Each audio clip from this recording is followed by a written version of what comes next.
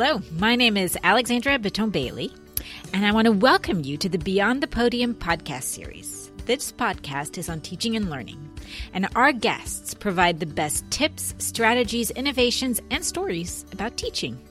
This episode's topic is team-based learning. Today's guest is very special. She's a dedicated practitioner in her field of pharmacy, a mom, a researcher, and an extraordinary and beloved teacher.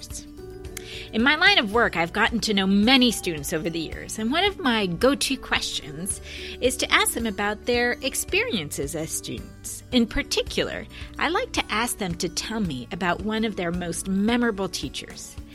And it just so happens that our guest today, Michelle Farland, is very often the instructor mentioned.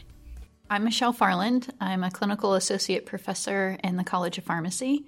I also serve as director of personal and professional development, which encompasses things like leadership, self-awareness, professionalism, and innovative mindset.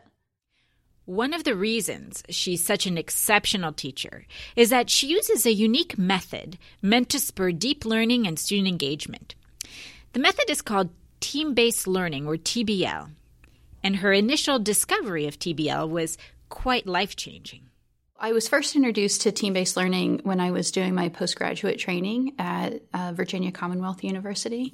So one of my preceptors had said, hey, why don't you come and, check out my elective course? It's taught using this cool thing called team-based learning. And I was like, okay, well, I'll just go watch and see how it goes. Well, unbeknownst to me, she intended for me to actually participate in a class that day. And it was on a topic that I wasn't so familiar with. And I hadn't done the pre-class preparation like the students in the class did. One of my other co-residents had joined me in that experience. And we were amazed at how much more the students knew than we did. And we were further ahead, right, in our careers than they were.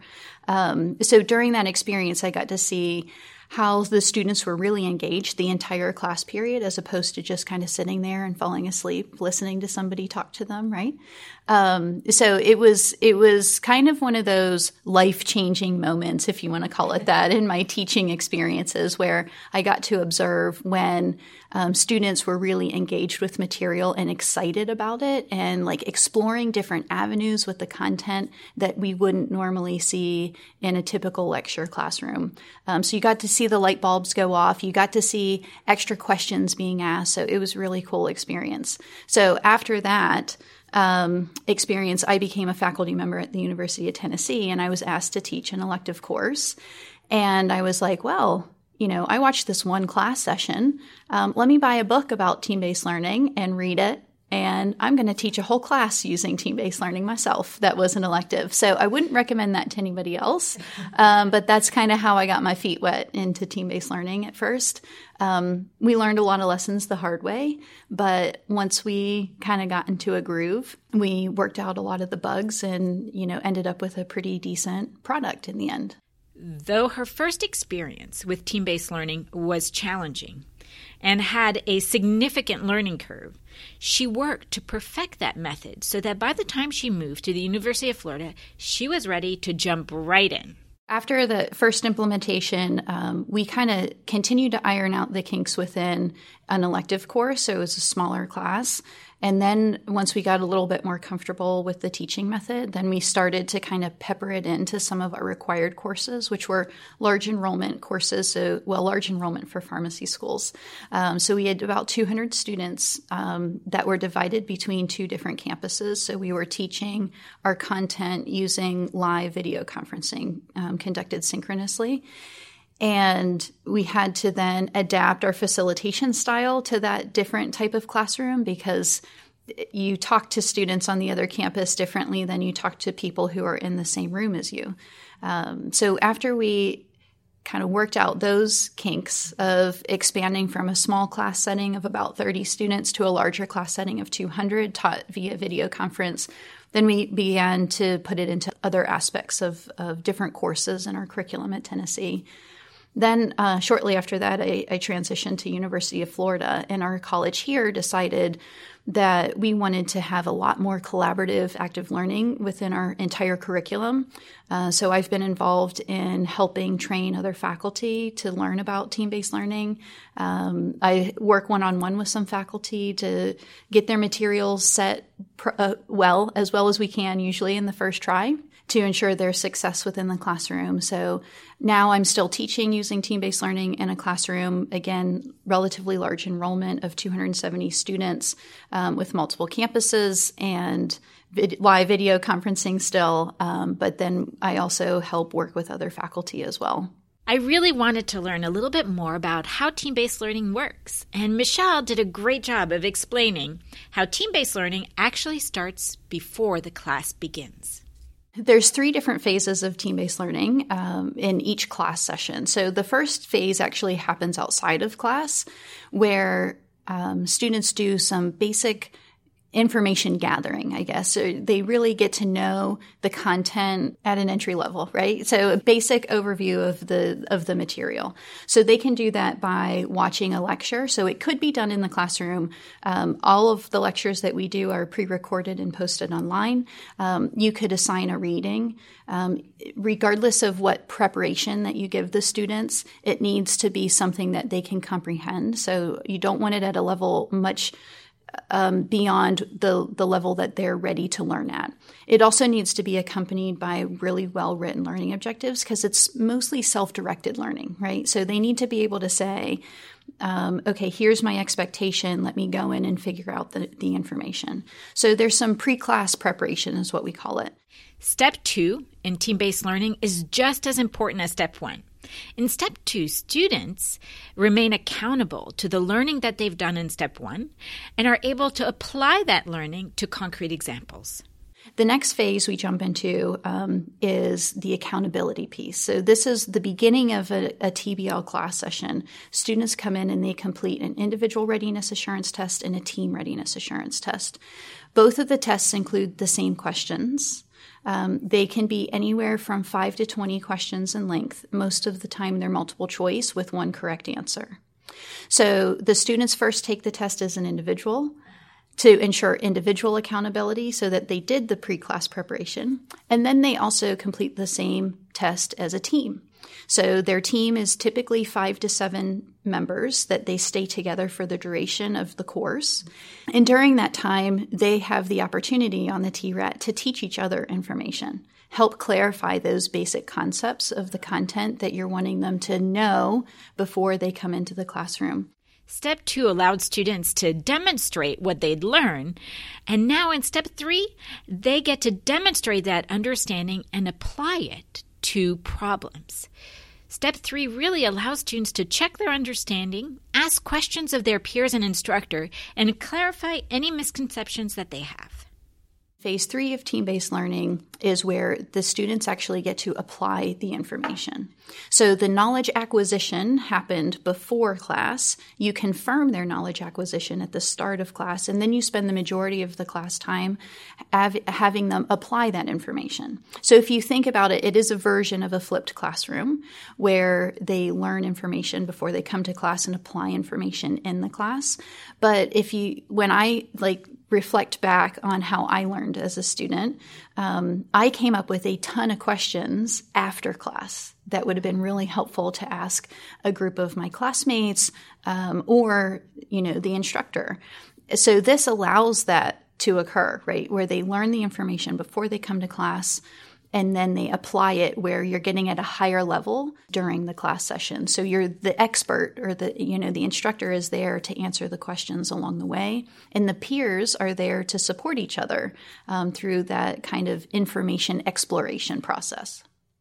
Michelle explained that for team-based learning to work really well, it requires that we follow the 4 characteristics, or the 4 S's of team-based learning.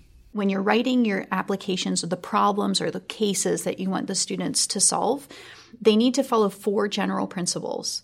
So we call them the 4 S's. So all the students should be working on the same problem. The problem should be significant. So significant in that the students see how the information can relate to a specific situation where they could envision applying that knowledge moving forward. It also needs to be significant in that a single person on the team shouldn't be able to solve the problem on their own. All of the students together need the collective knowledge to solve the problem. They also need to make sure that you're asking them to make a specific choice. So you want the students to be able to come to a conclusion of this is the answer we support. So in that process, you don't want them creating lists of things or narrowing it down to 4 or 5 items, right? You want them to come to a decision on what their recommendation or what the best answer is or the most appropriate thing to do in that situation would be. The other thing that you need to make sure that you follow is the last S, which is simultaneous report. So to prevent answer drift around the room, you want all the students to post their answers at the same time. Though team-based learning is really versatile, it takes some planning and careful consideration because not all topics, modules, or lessons can easily be adapted. So I think it depends on the discipline. In some settings, it makes sense to do it on every class session. In other disciplines, maybe there's some information that doesn't lend itself well to team-based learning, but there's other areas of that information that does fit really well within that model. But if you're first starting with team-based learning, I do not recommend converting your entire course into the learning method. I would probably pick the topics that you find the students struggle the most with, because that's where you need to help them work through their thought process or rationale, or how did they get from point A to point B with the information. So that's probably where I would start identifying class sessions or content areas within your course to be able to convert to TBL. Hearing Michelle talk about team-based learning is really exciting, and it makes me want to jump on board. But as Michelle explains, team-based learning may not be the best choice for all courses, especially courses that focus on teaching individual skills. I'll be the first to tell you that I am an advocate for TBL, but I don't think it fits in every type of learning. So for example, TBL doesn't work very well when you're trying to teach a skill. So if you're teaching a skill like checking a blood pressure, giving an immunization or an injection, or if you're building something, those types of things don't lend themselves well to team-based learning. Now, you probably could come up with really creative ways to turn it into team-based learning and make it fit kind of the model. But,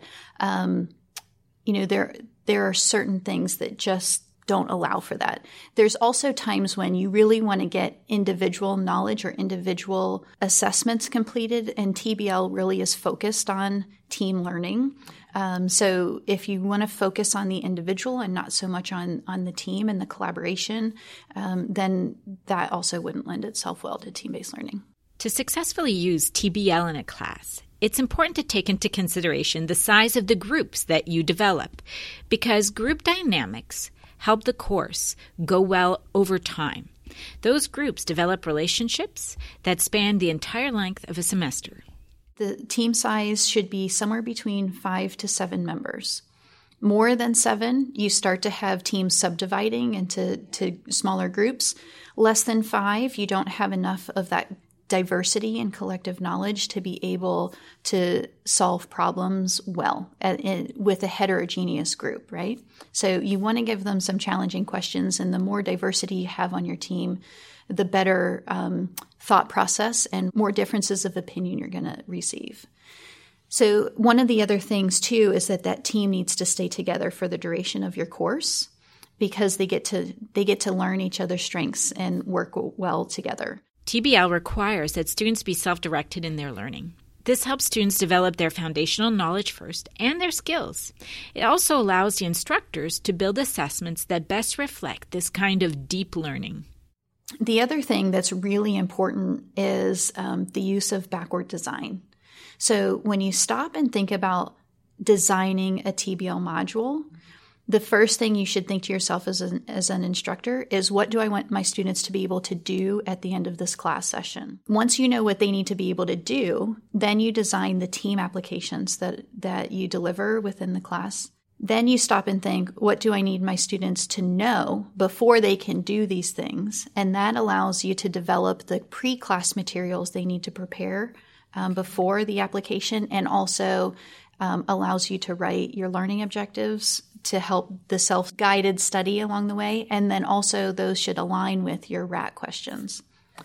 I also like to create a separate set of learning objectives that accompany the team applications. So this gives you 2 sets of learning objectives for every class session. So the first set of learning objectives helps the student guide their learning before they come into class. So these could be learning objectives from a lecture, learning objectives for reading. They focus really on allowing them to grasp the overarching principles of the content. Then once you get into the team applications, you're diving deeper into the material. And then when you stop to think about how do you write questions for your final assessment, right, which a lot of people use exams, you can pull questions from your lower level objectives and your higher level objectives, or your do objectives, right? But the majority of those questions should be coming from those higher level learning objectives. So the first set allows the students to have some guidance on preparing for class, and the second set is really the expectation of performance for the course. One of the aspects of TBL that Michelle is particularly fond of are the IFATs, or Immediate Feedback Assessment Cards. Now, these give students a chance to propose and defend their ideas while checking their understanding with other students. One of the other components that I found really helpful in the classroom are the use of immediate feedback assessment technique cards.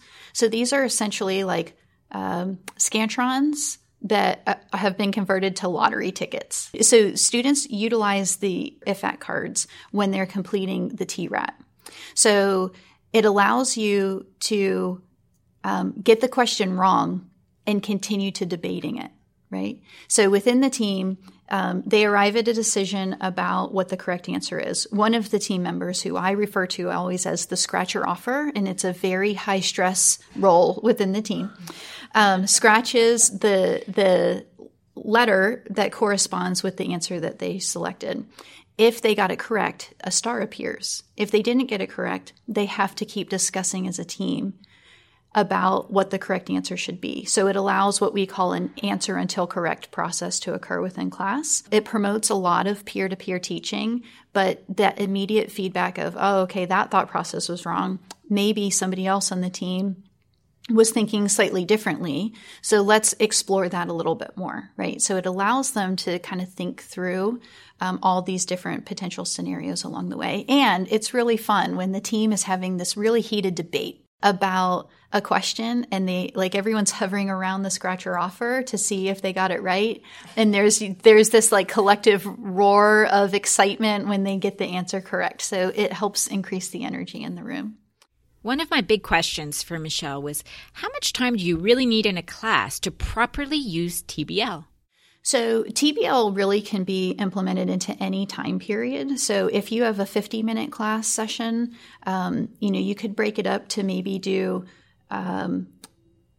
some of the session, the IRAT and TRAT, some of the session, the team application, and then maybe the next class would be all applications. So that's one way to do it. Typically, we recommend that you don't spend more than 25% of the class session time on the IRAT and TRAT process, leaving then 75% of the time for the team applications. And that can be, divided across multiple days or different ways. But so I would say 1-hour class sessions or 50-minute class sessions and 2-hour class sessions are probably the most common. One of the most essential steps in transforming a course to the TBL format is making sure that the students really understand the purpose of team-based learning and that they're on board. They have to be able to understand what the rules and norms of TBL are to successfully accomplish what's required of them. The other thing I find really helpful as a key element in TBL, especially when you incorporate a lot of your class sessions as TBL, is getting the students started on the right foot at the beginning of the semester. Part of that process is explaining to them what team-based learning is and setting expectations up at the front of the class so they know what the experience is going to be like. But it's also important that the team begins to norm themselves. Everyone comes into a team with different expectations and understanding of what teamwork should look like. So if we don't begin talking about the norms, that's when teams start to storm or have some arguments, right? Or disagreements, I should say. So the team contract process allows students to first reflect on past experiences working within teams, what has gone really well, what didn't go so well, how can you make it better? Within our program, we also have our students talk about their signature themes from StrengthsFinder or StrengthsQuest so that they get to know each other a little bit better. Then they move on to kind of the next step in the team contract where they talk about norms within the team. So these are expectations of behavior from every member of the team. So we put in typical things like come to class prepared, share your opinion with the entire team, don't hold information into yourself. Have high expectations for the quality of work that the team produces, right? So those are kind of like the boring things of teams. And then we throw in some fun things like when's snack day? It's also really important to let the students have a say, help them decide what the rules are for their respective group. Teams, in fact, create a team contract that normalizes these rules and creates an environment that's conducive to building relationships. The next phase of the team contract, students identify ways to prevent conflict from bubbling up to being something that's difficult to manage, but then they also talk about methods to manage conflict if it does occur. So we give them some best practice ideas within the contract, and then they pick what they think is most appropriate for the norms of the team. The final phase of the team contract is everybody reviews to make sure they're on the same page and signs it. So team contracts are not meant to be something that they look at once and never again. But they need to make sure that you have opportunity for the team and flexibility for them to kind of revisit a contract and adapt it along the way as they learn more about each other. Teams also work with each other to peer evaluate their work and to decide how each team will stay accountable to the group as a whole. The other thing that sort of accompanies the team contracts is a process for peer evaluations. So this is a way for individuals on teams to give feedback to each other on performance. And it also kind of allows the teams to kind of check in to see if they are meeting the norms within the team. Within peer evaluation processes in a TBL classroom, I typically recommend at a minimum 2 peer evaluation cycles. One at the middle of a course, that's a formative evaluation just for information to give feedback for each member of the team to improve their performance and behaviors within the team. And the last one you could use as a summative assessment that potentially has impact on the course grade, and that can be done in a variety of different ways. So every member of each team evaluates every other member of the team to provide them with feedback. So I recommend that the peer evaluation process align with the team contract so that you kind of set the expectations up in the front end and they sort of know what they're going to be evaluated on. The team then decides which of those elements to adopt. And then when you implement your team or your peer evaluation process in the middle and the end of semester, it's not like they're being blindsided by these expectations. Michelle gets lots of positive feedback about TBL. In fact, students find it to create an inclusive environment that encourages relationships and builds confidence. From the student perspective in particular, they are engaged the entire class period, so nobody's falling asleep, right? Everybody's awake and paying attention when the materials are designed correctly. They also develop this camaraderie with their peers that you don't see in a lecture hall, or even with other types of active learning that don't have your team together longitudinally. So one of the key components of TBL is the longitudinal nature of the teams. So the longer teams work together, the more they begin to understand each other's strengths and then begin to learn more from each other or rely on each other. So they become interdependent upon each other, not only for their learning, but maybe for their organization, or, it begins to extend outside the classroom. So you start to see them becoming friend groups and joining similar organizations and being positive influences for each other. So in our own program in the College of Pharmacy, our students are together for all of their courses across an entire academic year. So that camaraderie and that kind of cohesiveness within the team develops pretty quickly. And students get really upset when they have to disband their team for the next year. TBL also offers students an opportunity to check their understanding with each other, which is really valuable and creates a better learning experience. The other thing that's nice for students is they get to bounce ideas off of other students within the class they may not have talked to before. But it gives them more confidence when they answer questions in front of the entire class, because their team members have already validated that what they said was really clear or explained, the concept well, or that's spot on, right? So it gives them kind of a boost of confidence and energy, so that when the instructor asks for the whole team to discuss a question, or the whole class, comes together to discuss the question, then they have already verified that their answer is correct. So they're more likely to speak up a little bit more quickly than they would if you just, threw out a question for individuals to consider and asked for a response back from students. The key benefit for faculty is the increase in aha moments, when students who are engaged and listening actually grasp the concepts presented. So from the faculty perspective, we get to see the light bulbs go off, right, in class all the time. So, my prior experience in teaching is just lectures, right? So during lectures, I, as the instructor, would look around the room and try to find like the one person that was giving me some feedback, like nonverbal feedback, the head nod, the smile, yes, I got it, or the question look on their face, so can you explain that better? That was about as much feedback and engagement as you got in the classroom. And when I converted to team-based learning, that's when you started to see the whole class was involved in conversation, and you wander around the room while the teams are talking and you hear kind of the discussions that you're having, and they're like, yes, you finally got it, right? Like, it's working. I see the wheels turning in your mind. So it increases the energy in the classroom, which I find energizing myself. And it just... I don't know. I guess it provides me with a little bit more satisfaction as a teacher to watch the learning happen as opposed to just hope that it's happening. Thank you for listening to this episode of the Beyond the Podium podcast series. We're happy that you joined us, and we hope to see you next time for more tips, strategies, and ideas on teaching and learning at the University of Florida.